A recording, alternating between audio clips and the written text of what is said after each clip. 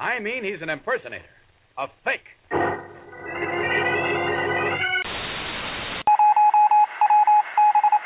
We interrupt this broadcast to bring you the following urgent announcement.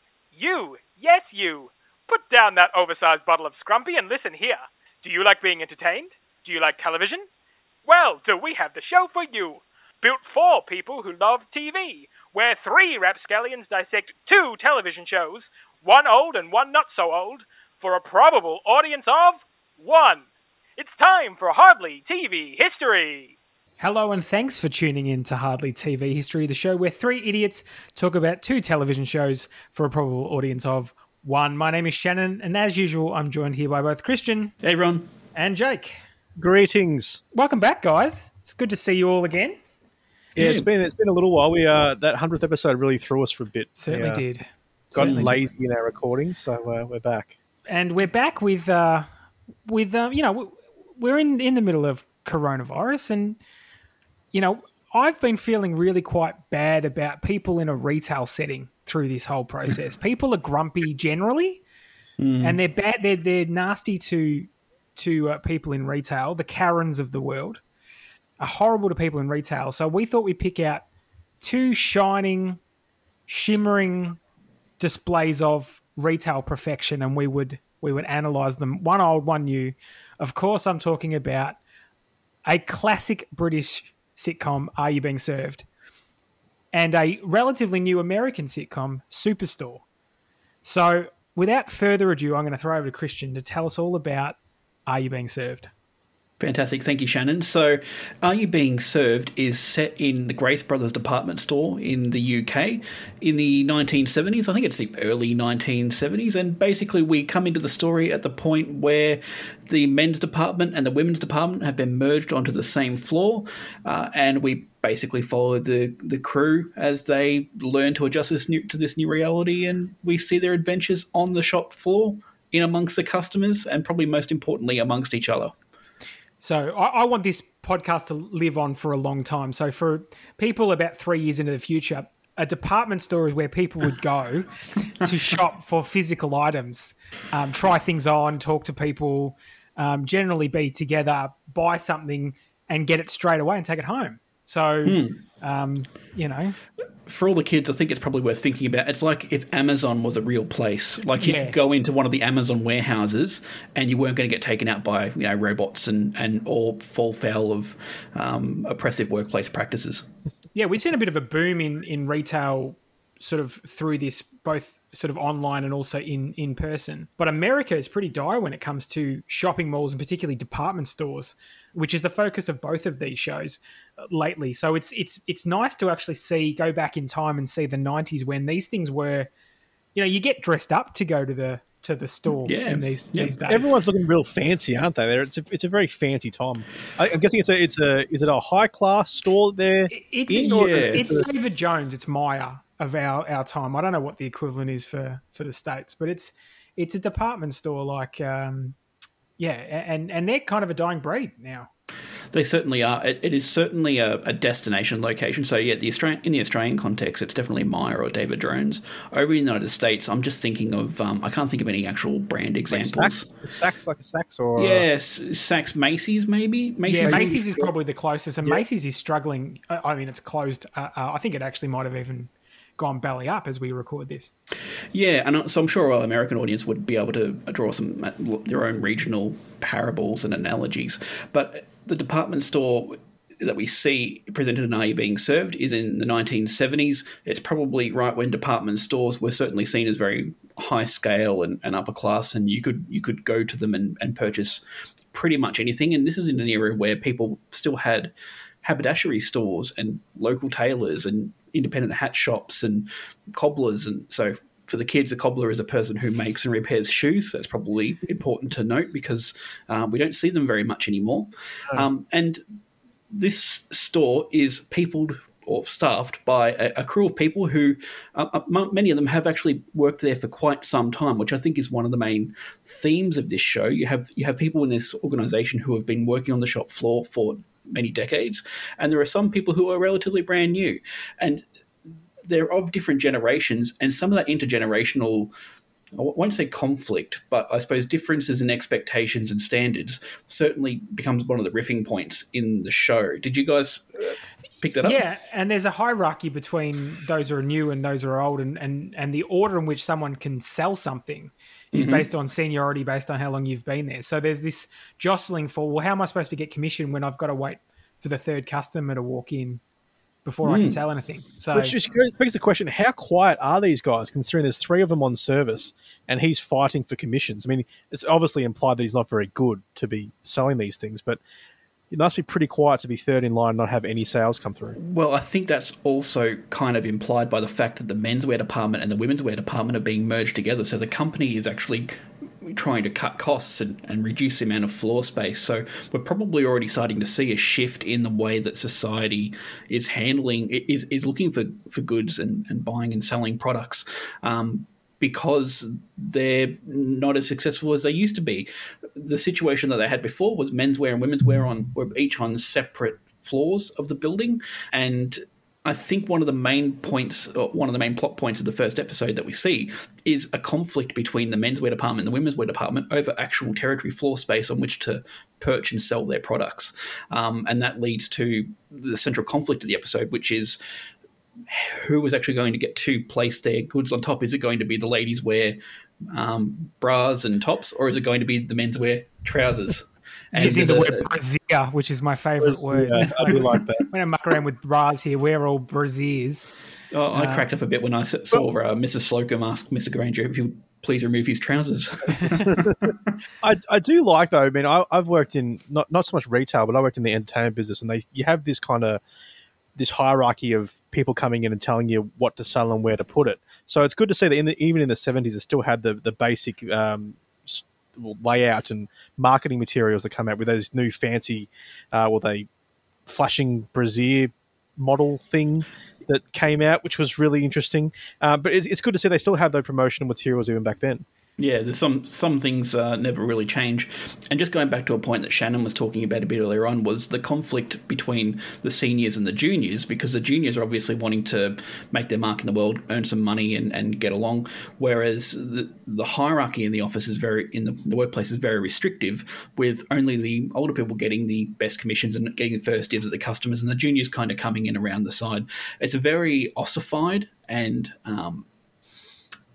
solid hierarchy and structure, and I thought it was an interesting reflection because we know that British society in general was very hierarchical and very slow to change and resistant to change for a very long time. So we kind of see that, and we know that started to shift, in the late 70s and the 1980s, and as the economy changed and the face of their society changed. And I think we start to see a bit of a echo of that in Are You Being Served, which I thought was really interesting.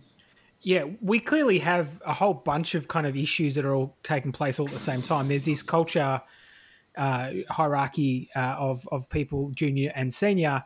There's a bit of an issue with the females coming in and kind of sitting on the same level and potentially not. But it's actually played. There's one character who is really anti having the females on the same floor as the males, but largely everyone just accepts that that's going to take place. That's happening, and that. The female characters, the hierarchy that takes place in that department is the same as the other, and they're all on the same level. And in fact, they all go to a supervisor who kind of works out whether which way he's going to go between the females and the males. But there's not a question of she's beneath me because she's a female. Mrs. Slocum and the other character are exactly the same level. Yep. So they're equal, but they're distinctly separate. So you definitely could not have a woman go over and sell in menswear, and you definitely couldn't have a man go anywhere near the women's wear department. And that central character you're talking about there is the hilariously named Captain Peacock, who his job seems to be as like a kind of overall floor manager, but that kind of plays out with him just sort of standing around watching customers and watching the transactions happen. And a lot of the times on the screen, there's never a time where there's more customers than there are actually staff on the floor. And he's the most aggressively British out of everyone, I think. I think that's Oh, the supervisor is pretty British. yeah. The hierarchy of men are very aggressively British. Yes. That's Mr. Rumbold you're talking about. He's he sort of sits in an office at the back, and I'm not quite sure what his job is, but he doesn't seem very good at it, whatever it is. Well, they did say it's first thing on a Monday morning. So who's rushing out to buy a suit on first thing on Monday morning, other than go to the loo because it's raining outside? Yeah. Yeah. Now, let's talk jokes. Let's talk hilarity. The first thing I will say is I genuinely felt like I'd seen one episode of this show, so I've seen every episode that's ever been made. I don't know that there's any character growth or in it. It's just a parade of sexual innuendos. Oh, there's so much sexual innuendo. So much. There is a fair bit, and it's very bawdy. I think so much that it kind of occupies its own stereotype. The idea of the bawdy 1970s British comedy show, I think, is kind of born by the popularity, or created from the popularity of Are You Being Served? And the sexual innuendo jokes start almost immediately as soon as we enter the show, with the first scene being the elevator stuffing up and the flashy light model display thing, which is to display the brassieres, as you say, Shannon. Yes. And they've obviously light globes in the lady's chest of the model, which light up to reveal the patterns and things of the undergarments themselves. Which just picturing an early 1970s television, that must have been outrageous. Yeah, if it's anything to go, the audience absolutely loved it anytime anyone was sexually harassed. They thought it was the greatest thing in the world. They were losing their mind.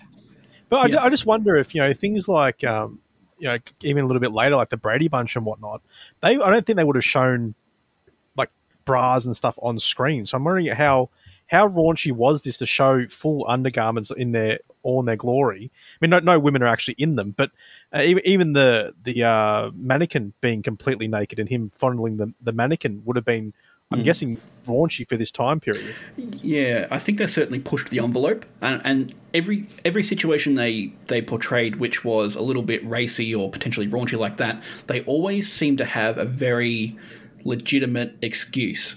So Mr. Lucas, the young fellow who's trying to cover up the model, he's doing that at the instruction of his boss, who's trying to get him to preserve a bit of decency on the floor. But as you say, Shannon, the audience loves that. You can hear in the laugh track them losing their minds, cracking up. Yeah, it's a show. I think as a viewing audience, I mean, the 70s were wild and fluctuated hugely. Here in Australia, we had Number 96, which was a show like a soapy type, where we had full frontal male and female nudity.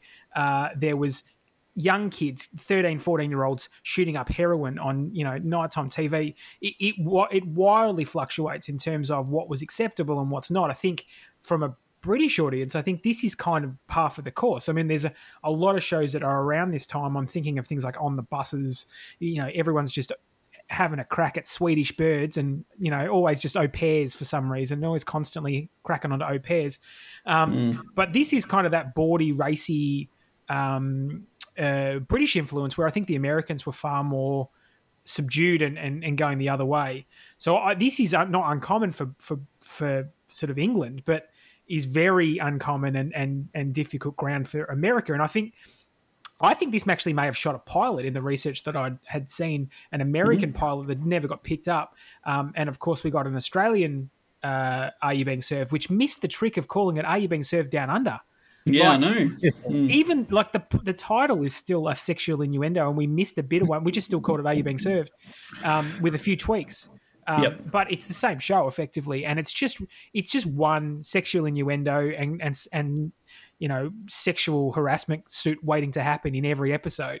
I just think that's its sin, as it was a one-trick pony. Like, it didn't do anything. It had a little bit more physical comedy than I expected, I suppose, with the mannequin and it getting stuck in the lift and having its head pulled off, and that kind of stuff was a little bit more physical than I expected. But it is just one bawdy joke after another. Yeah, and and like a weird gay stereotype. Oh, we were in the 70s. They were still hilarious. So. Yeah, that was still, it was still it was. And then I didn't understand the cinema, Was that a raunchy cinema that he was going to? Yep, that was the implication. So it was The implication? the Like a peep show type cinema? Was that what I was getting from that? Yeah, it's for the Blue Cinemas, which are implied to be a pornographic cinema where only adult men tend to go by themselves and only hang around for a couple of minutes before they leave. But Mr. Humphrey seems to know all about it. Yes. They, excuse my ignorance, but they still exist, Christian. I'm throwing to you as our expert pervert. Shannon, you were telling me that about it just the other day. So that blows my mind that you would go to a theater with a bunch of other dudes and watch pornos. Like, that is weird to me.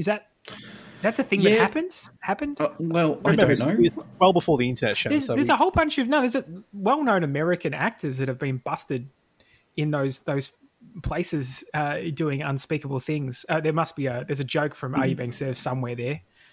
Playing their flesh flute or something. I don't know. There's some sort of joke that they come to there. They will be. But I actually did some research onto that character. That's Mr. Humphreys. Is who we're talking about. Who's is a stereotypical campy sort of character, and seems to be. It's certainly implied that he's gay. According to the research I did, the person who wrote the show said that he's actually not gay. He's a mummy's boy, and he's meant to be portraying that kind of really witty, feminine? Sort of effeminate, catty. I've actually gone ahead and watched a couple more episodes of Are You Being Served, and he actually alludes in later episodes to being having spent some time in the Navy, which would have added more to that allusion to being gay. But according to the actual person who wrote the show, the character wasn't intended that way. He just was meant to be campy and full of witty banter. It's a bit like Smithers in The Simpsons. Never actually says it outright, but he's just sort of implied. I think in the later seasons he does, Sean. It's much later before he actually bothers to say anything, but it's heavily implied. John Edmund was the only cast member that came out to Australia for Are You Being Served, and he, listening to Shane Bourne, who was the lead in that show, actually said that John Inman taught him how to do the John Inman walk, which is a very effeminate walk, which was to stick a coin in between your butt cheeks and try and clench it to keep it in there, and then you would walk, and that's the way you would perfect that particular walk that he does. So I was really bored by this. I was incredibly bored by this show. Really? I didn't look. A whole bunch of sexual innuendo jokes is probably lost on me anyway. It's not my highbrow level of comedy. I was just, once you've heard one, you've heard them all, and no one said anything about Mr. Slocum's pussy, and I was expecting that because that's the only thing I know about that show is they talk about that a lot. There was no quality gags I'd point to that I laughed out loud at this. I just found it interesting in the fact that a representation of 1970s department store is what I've found interesting. Is they had 7 people around on the store and they served 2 customers the whole time, and I think just having the general basically a tailor in store to give you measurements and set you up with jackets and stuff. I just thought that was interesting. I didn't think it was overly funny, to be honest. I just like the representation of it. It's a product of its time, and we keep saying that, but it genuinely is a product of its time. But it didn't do anything hugely controversial. I mean, there was not. I was expecting some horrific gags in there from this, and it kind of played it safe almost. It was very bawdy, but they're kind of stereotypical gags almost that we've gone past in terms of comedy. I watched the version that was black and white. I don't know whether that was the broadcast version, but certainly later episodes were in colour. Was it only the pilot? So it was originally broadcast in colour, but then apparently someone taped over the colour version, so all they had was a black and white copy that was like a backup, and that's how it got released. Apparently, there's been colour versions that have been released since. They're available, and you can watch them if you buy the DVD box sets and things like that. But the version that I saw was a black and white one as well. Man, we treated our old shows like crap, didn't we? We were just like taping over stuff. The BBC was notorious, like a British... were horrible. They lost hundreds of episodes of Doctor Who that way, I think, because they just didn't bother keeping them. But remember, back in the 1970s, this show was probably regarded as not going to. They didn't think it was going to be very popular. It was very much pushing the envelope. And I also just need to quickly bring. You make a reference to Mrs. Granger's pussy there, but Mrs. Slocum's, but you're actually referring. She's always referring to her cat in the show, so it's never being as vulgar as it's implying. Well, it is being as vulgar as it's implying, but they always have that cover. She's actually talking about her pet cat at home. Yeah, it's a fascinating point that it seems there's always an out for every one of those gags. You're right. Hadn't even noticed it until you said it, but there is absolutely an out every time that happens. Yeah, no one's doing anything for the sake of just doing it to be funny. They're doing it with a purpose, and then it just happens to be someone says something or does something in that situation. Yeah, it makes me think about we were talking about in a couple of episodes back, Shannon, where people make a joke but they do it straight faced and they're not actually, the character's not joking. The joke's for the audience in the background as we're sitting there having a giggle. And I feel like Are You Being Served does that repeatedly over and over again. Every joke that is told has a cover of legitimacy for the characters in that moment anyway, apart from the actual sexual harassment, bantery type stuff. There's no winking to the audience, which I think is kind of the tell of a worse sitcom. I think when there's characters who just shout catchphrases and it's kind of that wink, wink, nudge, nudge to the audience. That's not established here. And I know that kind of happens naturally with these shows down the line, is that the characters sort of say the same stuff, but it doesn't happen, particularly in this pilot. It doesn't happen. Yeah. And a couple of other things that I just wanted to bring up and talk about before we move on to the next show is there's a scene in there where Captain Peacock explains how to fold a handkerchief and put it in your pocket in the appropriate Grace Brothers style. And that whole routine is full of sexual innuendo as well.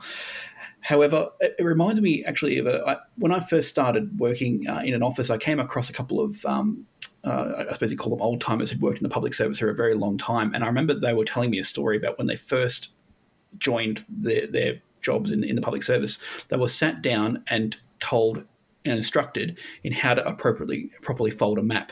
So you actually were given a weight that you would use, and you actually sat down and folded and refolded and unfolded maps over and over again until you understood exactly how to fold them appropriately.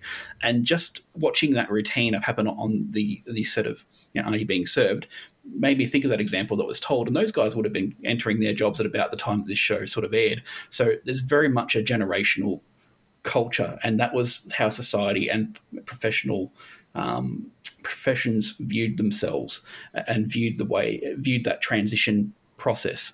I thought that was really, really fascinating. But I also think that comes down to tying a tie, where I think just over the time is like I still need to watch YouTube now to watch a tie, but I guarantee you every single one of those people who were wearing ties every day would be able to tie one no problem. And I think it's something that's even from our uniforms has slowly faded away, because I work in an office nearly every day and I never see people with ties other than the really, really high managers. As a direct correlation, you walk into David Jones or Myer now, nobody's in suits waiting to serve you. They're all dressed relatively casually, smart casual, or wearing a uniform because that's how they've rolled it out. Whereas in the 70s, it was absolutely frowned upon. If you rocked up to work and you weren't wearing a full suit with a pocket square, you were shunned and told to go home. So just working in a normal department store. I mean, that shows not even working in an office building. I mean, this is the era where when you went to meet a bank manager, you would dress up in your finest to go and meet the bank manager to ask for a loan. Like now, you just do it online and you walk in your thongs and your shirt and shorts to sign the documents. You don't care. I don't care what a bank manager thinks of me. Just give me cash. Where it was all about appearances and about being, it was more about your reputation and how you dress was important as to whether they'd loan you that money or not. How people would perceive you. Another joke that I thought was interesting was they refer to young Mr. Grace, who's one of the Grace brothers who owns the store, and he actually comes on the screen for a few minutes, and he's actually this decrepit old man who's walking around with a cane and whatnot, and just calling him young, referring to him as young Mr. Grace. Obviously, at some point in the past he was, but that's just how he was a young man. He's obviously spent his whole life working for the company or owning the company. Did he was worth $2 billion, or was it $2 million?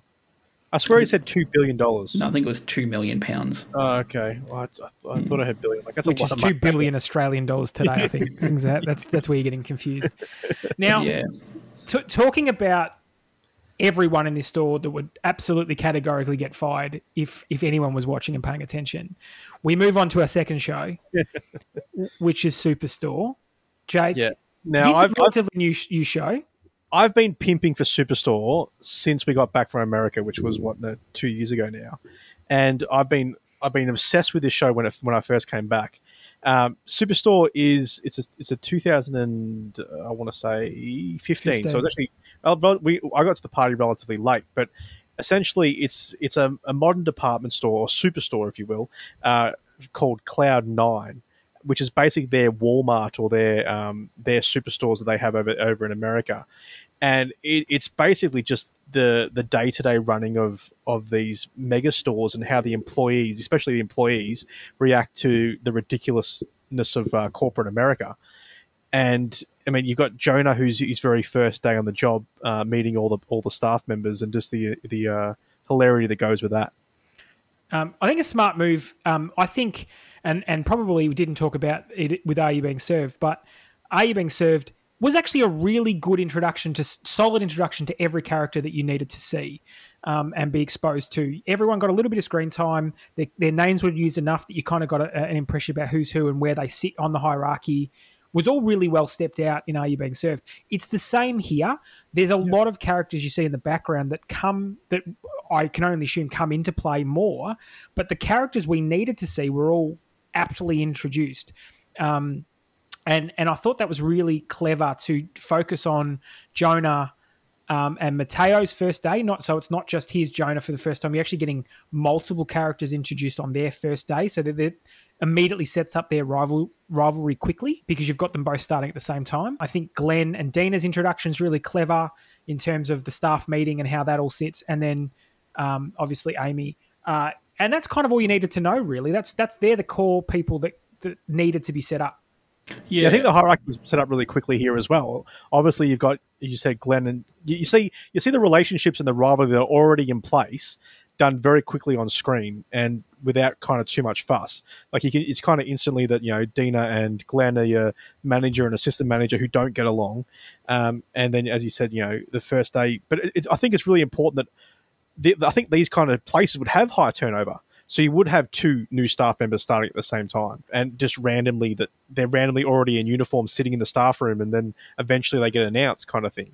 I loved how they introduced it. I don't think the story was amazing in the first episode of Superstore. I think it was a bit all over the shop, but I did like the introductions of the characters.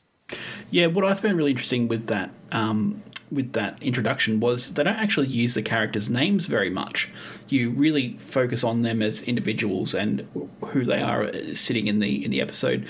An interesting little tidbit was you don't actually find Amy, the floor supervisor's name, until the very last scene in the episode, because she actually uses a fake name on her badge because she doesn't want customers knowing what her real name is, which I thought was a really nice twist on that usual attempt to introduce people and go around one by one. It was interesting that the episode focused on Bo and Cheyenne's relationship too. I would have thought that's a much later in the season run than the very first pilot episode. It needed, to me, a more mellow B story, potentially, than a crazy kind of B story. But I guess that's setting the tone for the show as it goes through. I do like how, though, it started off with Bo being the annoying dumb customer buying an $8 engagement ring with Amy, and then you could have introduced him later on without the big proposal dance number, which I think was a bit over the top. I think it was robbery / dance party / I think it was just going for the big wow factor moment, to kind of show that anything could happen in a department store. I think was the general premise of that. Yeah, and I think it also captured the zeitgeist at the time. Like a couple of years ago, flash mobs were all the rage, or maybe by that stage, flash mobs were already running out of fashion, which is actually part of the joke. Yeah, I think so. Yeah, you can blame YouTube for that. She says I've worked retail and in quite a large sort of retail setting, and I think this captures that camaraderie / hatred of all your fellow colleagues. Like, you really do feel a little bit like prisoners in the same place, and you see these people routinely on sort of cycling shifts, And they do genuinely kind of become your family. I think anyone that works in an office environment still kind of gravitates towards that, but there is genuine kind of friendships at play. And I do like dropping into a really established store where the hierarchy is established, where there's long-serving staff members, and then we're seeing Jonah and Mateo being dropped into that environment and having to find their way. You know, watching Jonah really stuff it up. That was great. Yeah. You know, really stuff up his entrance, and, you know, clearly already establishing that Amy's the love interest there, and that's really obvious. But, you know, and Mateo just being the worst, I think, is insufferable. But everyone has a Mateo. Every single place is a Mateo. I just thought the characters were unique enough, but also were identifiable enough that people you've seen and worked with in real life, like everyone, as you said, everyone's worked with Mateo. There's always a funny guy. There's always, you know, the over earnest guy. There's, you know, people who just the really uptight stickler for rules. I think that they've cast this really well. I think everyone plays their character perfectly. For anyone that remembers the sketch comedy troupe Kids in the Hall, it's the guy from Kids in the Hall plays Glenn, and that's not his voice, by the way. He has a very normal Canadian sounding voice, so that's clearly a character he's doing. Mark McKinney is his name from Kids in the Hall, who used to do that character of the guy who would squish your head. You ever seen that character where he walks around and he stands around and just squishes people's heads by closing one eye? Really funny Canadian sketch troupe, but he anchors this in a way that I've had a boss like that, you know, like this really sweet, overly earnest boss who's not very good. Heavily Christian. Yeah, who's not very good at what he does, but he's very lovely.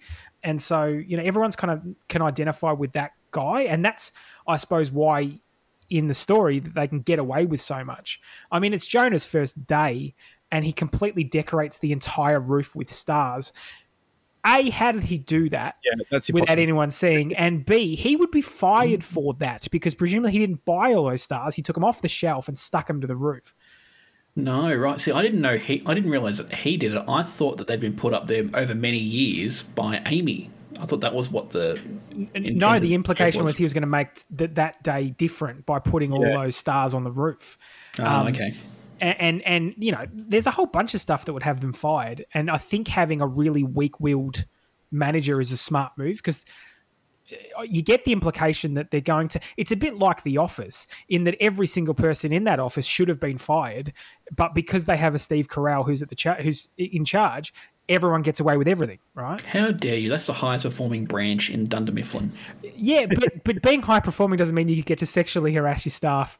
You know, have trolley fights in the car park. I think that kind of allows you to get away with that. It allows you that Glenn's got a real issue in being such a lovely, warm, forgiving Christian. Jonah giving away, you know, thousands of dollars of electronics because he mispriced them would get him fired almost instantly, and yet he's still allowed to stick around for a full day, and no one really does anything about it. Yeah, they don't actually even call it out for him. They have a general announcement: make sure you don't do X, Y, Z, which is really kind of passive aggressive. But I think we've all seen it. Yeah, I think that's what I like about the show is that it's just. I think it's a lot like a lot of workplaces would be that they're making minimum wage. They really don't care, to be honest, but they're there to do a job.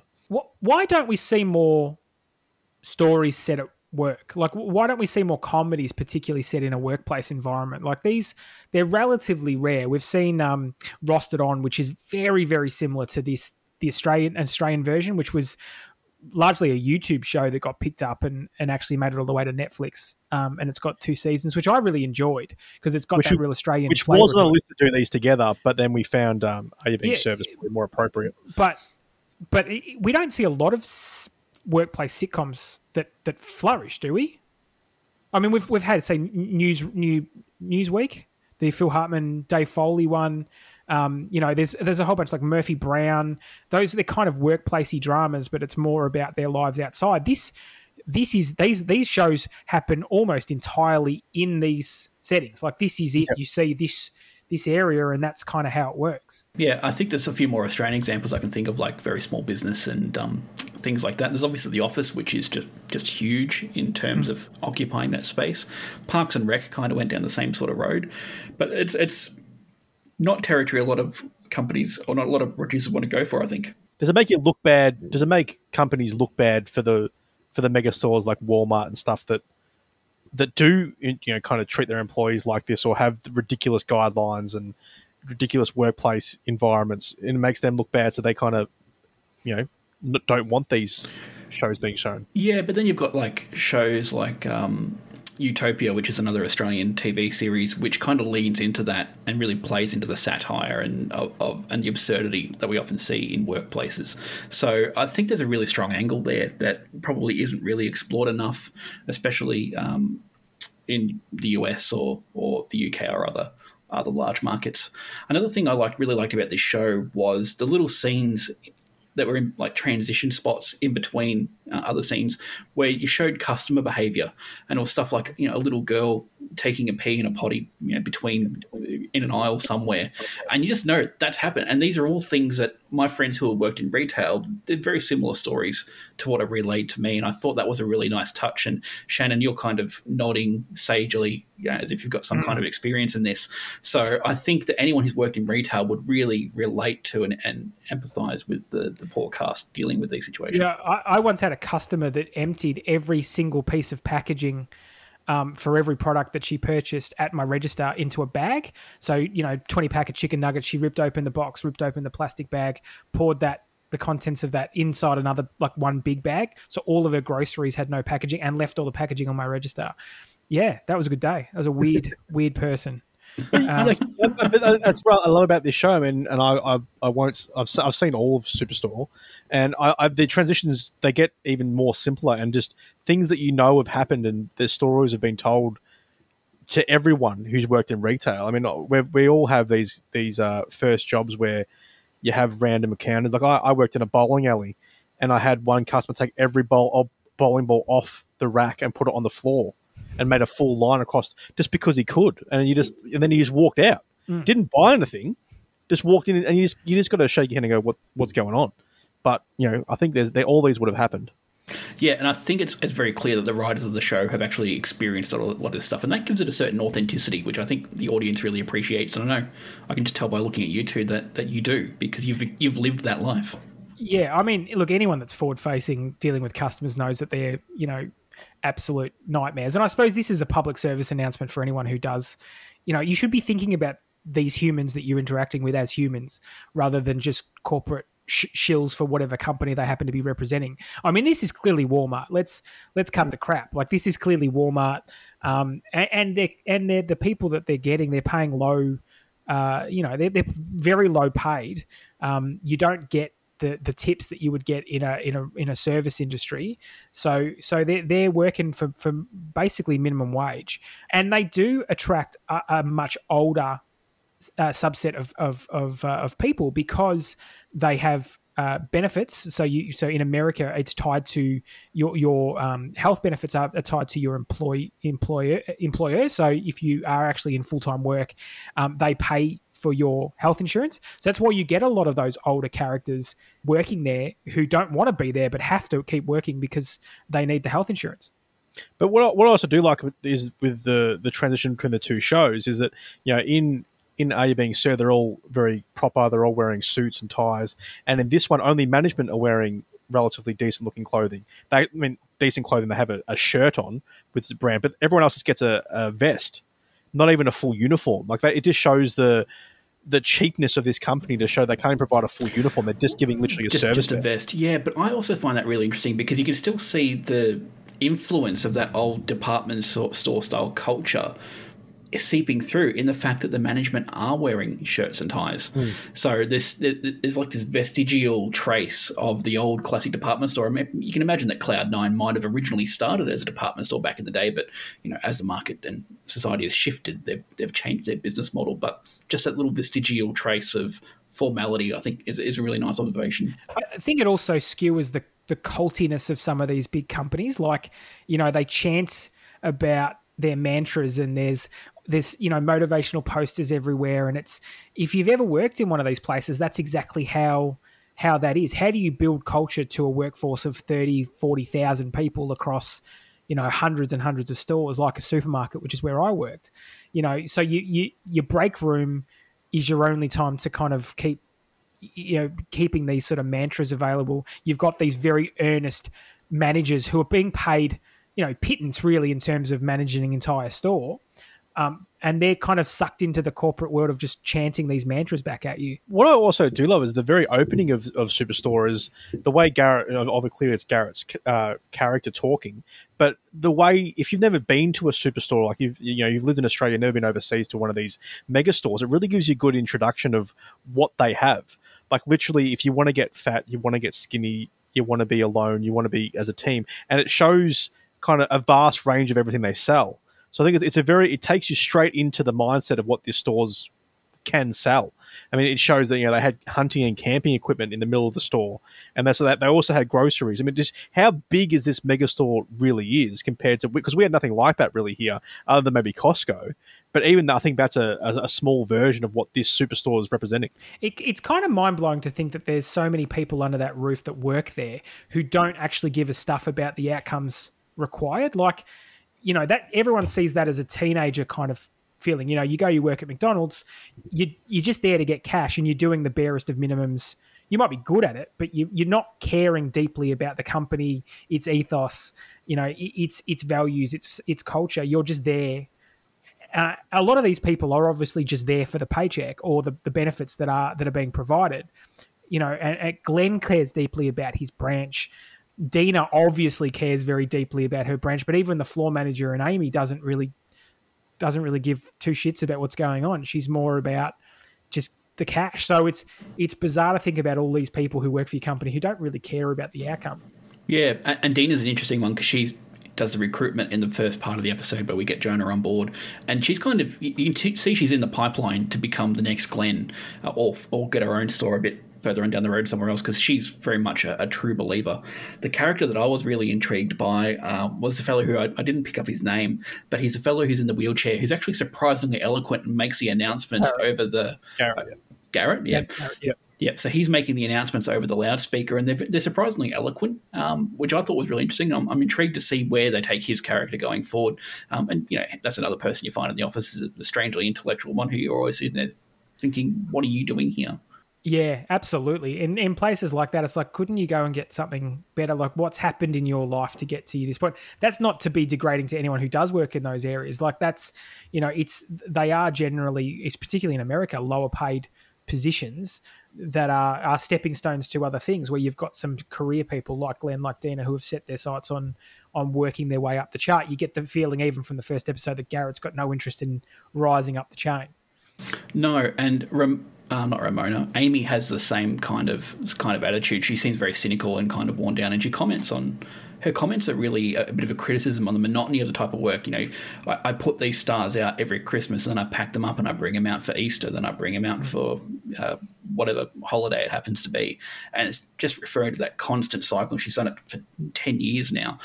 A really good reflection on people, like you say, who they're doing these jobs probably for reasons that are personal, because they have to, and some of them just don't care, but some of them have just wanted to focus on other things in their life. So work is a means to an end, rather than people like maybe Dina and Glenn, who work is a significant part of their identity and one of the main reasons they get up in the morning. And Shan, you did mention that it's cast perfectly, and it's a very diverse cast as well, which is really good to see. In the modern time, you basically got everyone represented across the whole board, and I think every single person does a fantastic job for what they need to do. I will say very quickly, when we were in America doing the backlot tour for Universal Studios, I want to say, Shan. Yep. We actually saw the Cloud9 drop the facade of the building, and I saw someone walking around in a Cloud9 vest, and it was Brett, I'm pretty sure, the older Asian gentleman who was walking around, and that still makes me happy that I saw someone from Cloud9. Yeah, I mean, it's a relatively cheap setting. I mean, it's effectively the internals of a warehouse decked out with products. I assume it pays for itself just in what we see with product placement, quite massive product placement that you can get away with to make it authentic in a show like this. But a lot of their stuff is Superstore branded, Cloud9 branded, which is really clever too, because that's what those areas, those types of shops do. So there is a really lived in world in this thing, and there's a little cafe inside. It's all those things that we're accustomed to, those big box superstore type places that come in and take over an area and push all the smaller businesses out of business because they offer everything at much cheaper prices. So everyone's got that, Walmart story that they can relate to, where these sorts of places work in. And I often wonder about the staff as I wander around those sorts of stores. Yeah, I think the authenticity of the setting and the stories that are told really helps flesh this show out. The world feels real. That is definitely something that's really well done. 100% agree with you. I think this is one of the better examples of a pilot done well. I think to me, it really spells out the world. It feels really lived in. It's cast really well. You only really get exposed to the characters you need to know, and they're distinct enough to know who from who. Like, there's enough in there to kind of make you intrigued about what the relationship's like, to give you enough information. I actually feel the same about Are You Being Served? That doesn't pull any punches. You understand exactly what that show's doing, whether you like it or whether you don't. It's there on the table. Every character kind of gets enough of a piece so you understand who they are and what they're about. There's a bit of sameness in terms of they're all kind of old, rich white guys, but I think that might even be the slant on, that's what happens in those places. Everyone that sort of rises to the top is an old white dude. So yes, so Are You Being Served very much plays into that stereotype of the old boys club that have been in the store and they rise up and are very established. And I think that is actually a feature of the culture, both of the Grace Brothers department store and I think British society in the 70s, just generally. I think as a pilot goes, I think Are You Being Served is probably a better example of a pilot because it hasn't got anything to waste. You spend enough time with each character to know who they are, what they're doing. Where I think Superstore maybe goes in the B story vine a bit too much with the Cheyenne and Herb, I can't remember his name now.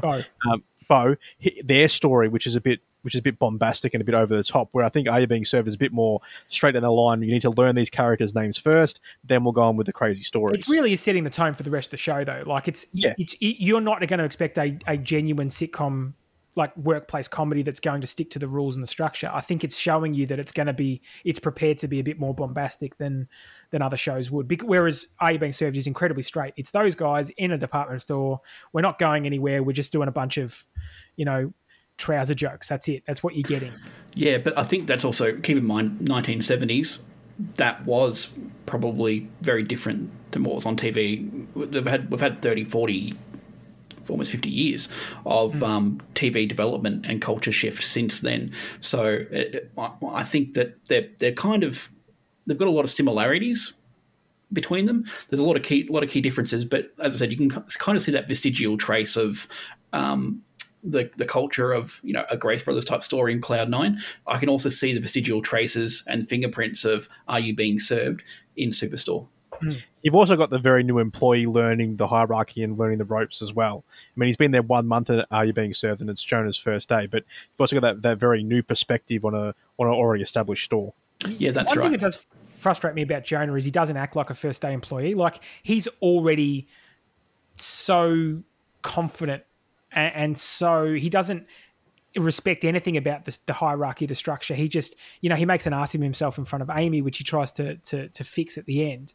But he's kind of already, and even him and Mateo, there's no way I'd talk like that on my first day. Like, I'd just be learning and listening. They're very full of themselves early on. Mate, I worked for AMF Bowling and Time Zone, and I can tell you, those new employees that age are totally like that. They walk in and they think they own the place and they think they know everything, which as a manager makes you want to slam their head into a wall. Wait. Are we saying kids these days? Oh, I'm saying kids these days. I can't believe we've gotten here. No, I'm saying kids these days. I mean, not even kids these days. I think just generally new employees with this new attitude that they think they know everything because they've seen the television show. I just want to bring out a quote from Mr. Granger in Are You Being Served? Nothing's what it used to be. I'm also going to drop our newest sponsor, Metamucil. Get your bowels moving with Metamucil. It's gone we've skewed very old, Jake. I feel really old now because I'm thinking back on those days, and it's very much. I mean, mind you, I think Jonah's just confident that's his character, and I think Mateo is as a brown nose, try hard. Where I think they're not. That's not them so much what they. It's just their personality rather than what they actually know. It's I think they both do a really good job of making you feel the pain of those staff members. I think possibly even in Are You Being Served, I get the impression that the customers is not the focal point. And same with Superstore. I would actually like to see a little bit more, even those little vignettes and transitions. I'd love to see more customer behavior more than necessarily the staff's wacky behavior. I think there is a place for a sitcom that, and I think Rostered On does that particularly well. It actually shows a number of interactions between the staff and the customers that, you'd be horrified. I want to see more kind of true stories about bad customers because and you will see that later on. And I think they're just establishing the world in the first episode, and I'm sure they'll get more. Well, I know they get more like that earlier. Yeah, I think if they'd done a fair bit of that and it had taken away from, I suppose, the story or the introductions and the characters, we'd be sitting here criticising it for trying to do too much in the pilot episode. You've got a lot to do with a lot of characters like that, so I suppose that is something. But I would love to see more of that. I want to see more of that. Do we get more characters in Are You Being Served, or is that kind of your key roles right there? There's 7 of them. I think the number of characters stays pretty steady. I think a few of them actually change over time between seasons. I think just from what I sort of found in my research. So you don't really get any more. And remember, the set doesn't really change too much either. I've gone and watched a couple more episodes. You do see some more interactions with customers, but they are also very heavily tinged with sexism, misogyny, racism, like in terms of the jokes that are told. I think Superstore is kind of just like, this is what bad customers are like. Look at how stupid you all are, or can be. And I think that's kind of what the impression is of, the annoying American customer that we've all seen on television or seen on YouTube videos. This is what they could be like, and this is what they are like. Yeah, and I think that overall, both of these shows, they don't just talk about the workplace or the characters in them. They give us a bit of an insight into the world and the greater society that they're sort of set in. We see this ossified, hierarchical structure in Are You Being Served, and know that society is very stratified and conservative. In Superstore, we see a very casualized workforce society, people who are employed in jobs but they don't necessarily want to be there, which these are all themes that are sort of being explored through contemporary culture and I think politics and wider discussion. And I think you'll see Cloud9, management above Glenn's level be almost a character in itself in Superstore. They're kind of setting that up early where there's heaps of glimpses of the Cloud9 logo and stuff. And I think the Cloud9 itself is going to become a character in the show. Well, it's corporate, right? Corporate always becomes a character in these things regardless. Like there's always someone above the character that we know is the boss. So you never worry too much. I mean, I think in The Office, the later run is the CEO of the whole company becomes a character that we see and has influence over that branch. But, the corporate and the corporate structure is always something that becomes in play down the line, which is always an interesting dynamic where you've got the boss that's potentially pushing back against the corporate structure as well.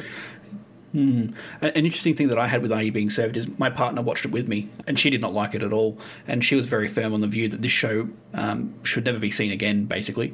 It was the jokes in there were obviously very sexist. A lot of the attitudes were displayed were very misogynistic. She felt it should have actually been, taken out to the trash along with, Jonah from Tonga and all those other shows that have troublesome aspects to them. So I thought that was a really interesting reflection just in my own household, and I'm just curious to see what you guys think. Do you think it would be made again today? Do you think it's due for a reboot? What do you reckon? I mean, Superstore is effectively they're made again now. It's a far more diverse cast. It's effectively picking up the same things. People have to work together that don't necessarily like each other, or and the fact that you can make friends in that setting is kind of a miracle in itself. The only thing you share, there's a line from The British Office, is the only thing that we share is we walk on the same piece of carpet every day, and yet you form these lifelong relationships, friendships, people get married, all that stuff that comes through those. Absolutely come out of those environments. So this is by extension the 2020 version of Are You Being Served?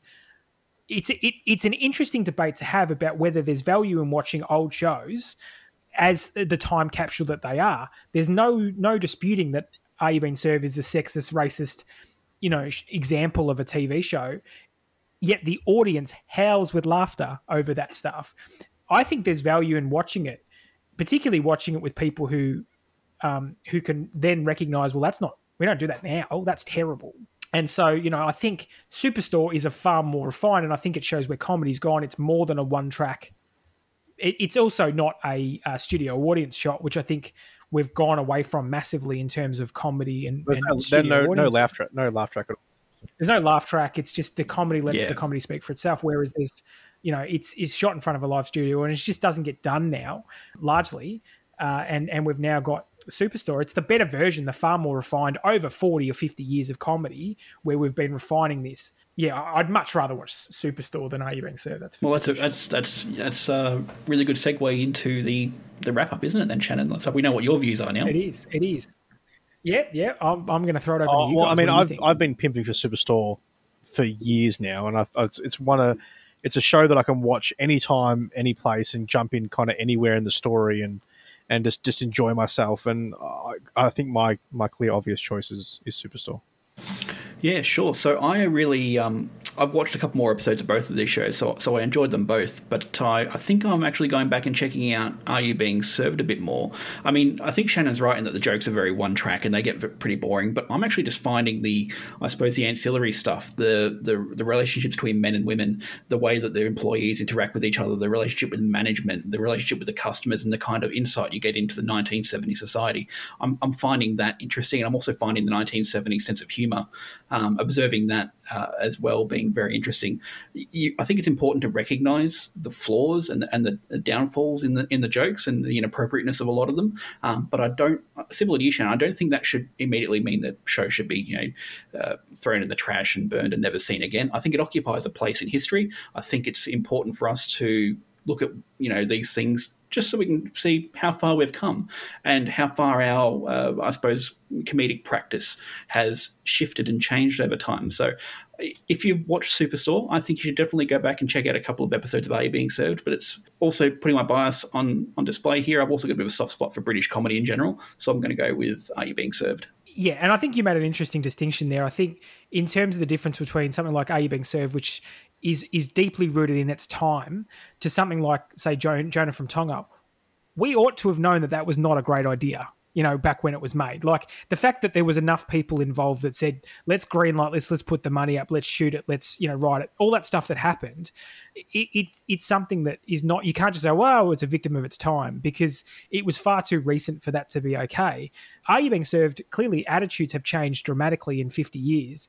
And I think it's important to look back and recognize how far we've come, both from a comedy standpoint and also from what is acceptable to show and not show.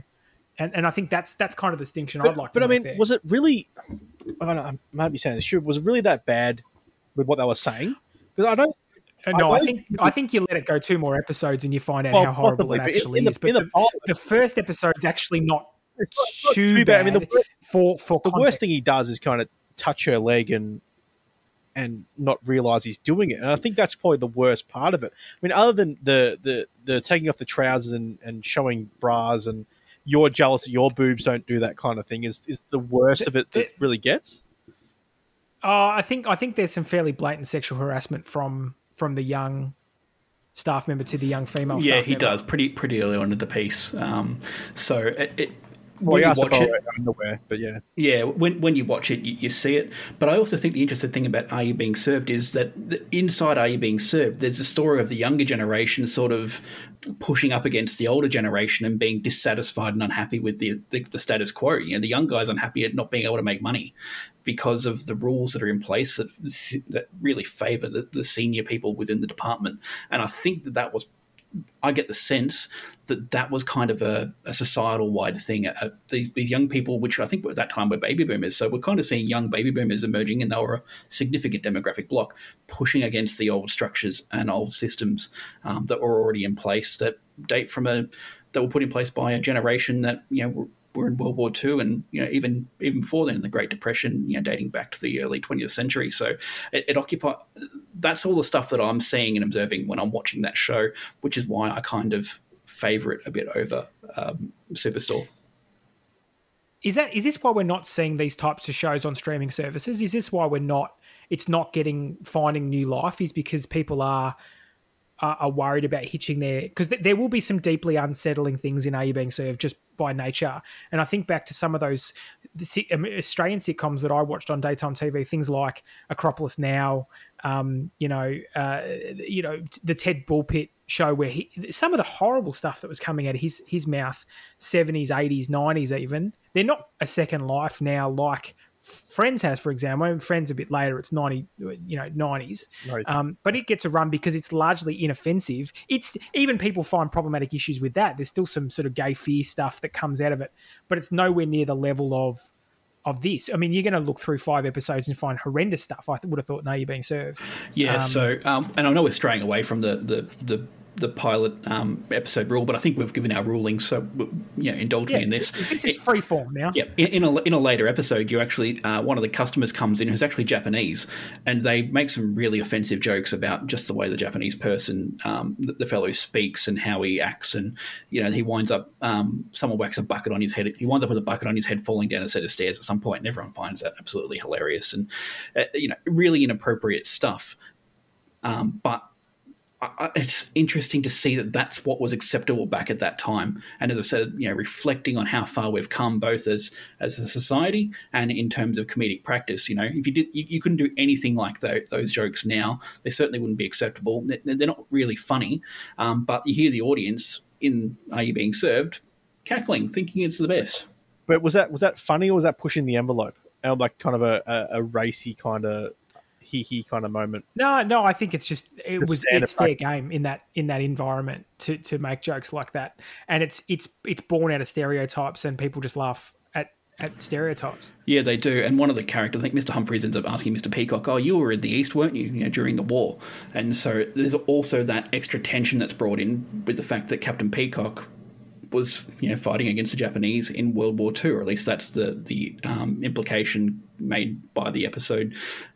So these are all things that were part of the conversation back then for that generation of people in that moment. So I found that stuff really interesting. But I think you definitely have to watch it with your eyes wide open and with a heap of that historical context. If you're generally watching it and you're laughing at how hilarious it is to be sexually harassing people, and you think, that was a golden age back then, you've kind of got a problem, and you really shouldn't be getting that from the show.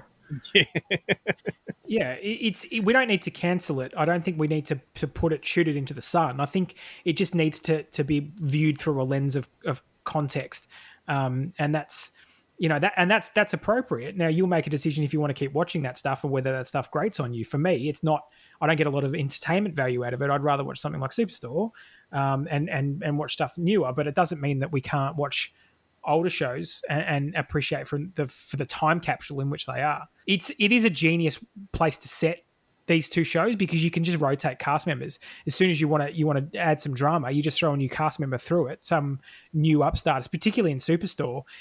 It's absolutely ripe that those places just go through a massive constant turnover, and you're constantly training new staff and people are constantly leaving. So you can just drop people in and out as you see fit. So I think that's probably a good place to wrap this up. Thank you very much for listening. We strongly recommend you go back and watch probably both of these shows. I think there's a fair argument to make for both of them if you haven't seen it. Superstore is available now on Netflix. Every season is available for streaming. Are You Being Served? We had to find on YouTube, which it's great that people are uploading these old episodes, but the quality is a little bit hit and miss. Apparently it's available on Foxtel streaming, and I think it's also, for our international viewers, I think the BBC iView or something like that, iPlayer or whatever you call it, is streaming as well. But I just have one last question for each of you before we sign off. Are you free? Mm-hmm. Oh, I think we got to end on that, don't we? Just cut. Done. Thanks for joining. All right, you ready to record the outro? Yep, Talon's here. Let's go. All right, you want to warm up or anything first? No, I'm good. Okay, hit me. Now remember, no cliches, funny, light. It's a podcast. Go. In a world. Always do this. It's the first one. But it's the most obvious one. But that's what good trailers. No. Just no. On the edge of space. Shan, bedroom, house, podcast, us, go. Jurassic Park meets Twilight. Imagine that. Yeah. We're a podcast. But- We're not a movie. Dun, dun, dun. We podcast. Us talking about movies. Is it Just because, just go. Is it because the No. the T-Rex has little arms and couldn't stab him in the chest with a stake? Go. A rooster and a cat are friends. Shan. I know you're a cock, but this. That's hurtful. Come on. Movies, podcast. It's us talking about them. Go. Two idiots have a podcast. They talk about movies and nonsense. If you'd like to join in that conversation, you can hit them up on masspodcasters@gmail.com or talk to them on Facebook. That's so hard? Yeah, my voice hurts a little. I got a tickle, and I actually think Jurassic Park and Twilight as a crossover would work. Shut up.